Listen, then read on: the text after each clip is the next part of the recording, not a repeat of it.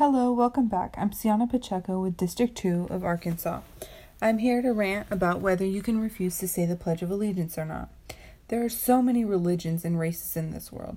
In 1954, Dwight D. Eisenhower added "one nation under God" to the Pledge of Allegiance in the fear of threat of the Soviet communism. A lot of religions don't believe in one God, multiple gods, or a God at all. If someone feels like it is against their religion, they have the right to refuse to say the Pledge of Allegiance according to the First Amendment, which states you have the freedom of religion and the freedom of speech. We are growing and changing as a nation, which means expectations are growing and changing too. Also, many refused to say the Pledge of Allegiance recently because of the race problems we have going on in America today.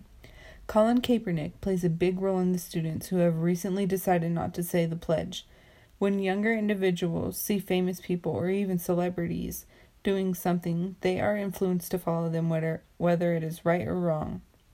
Another problem is we are taught to say the pledge at such a young age and have no idea what it means. Children just say the pledge because it's the social norm and they do not know any better. For example, the pledge states, "Indivisible with liberty and justice for all."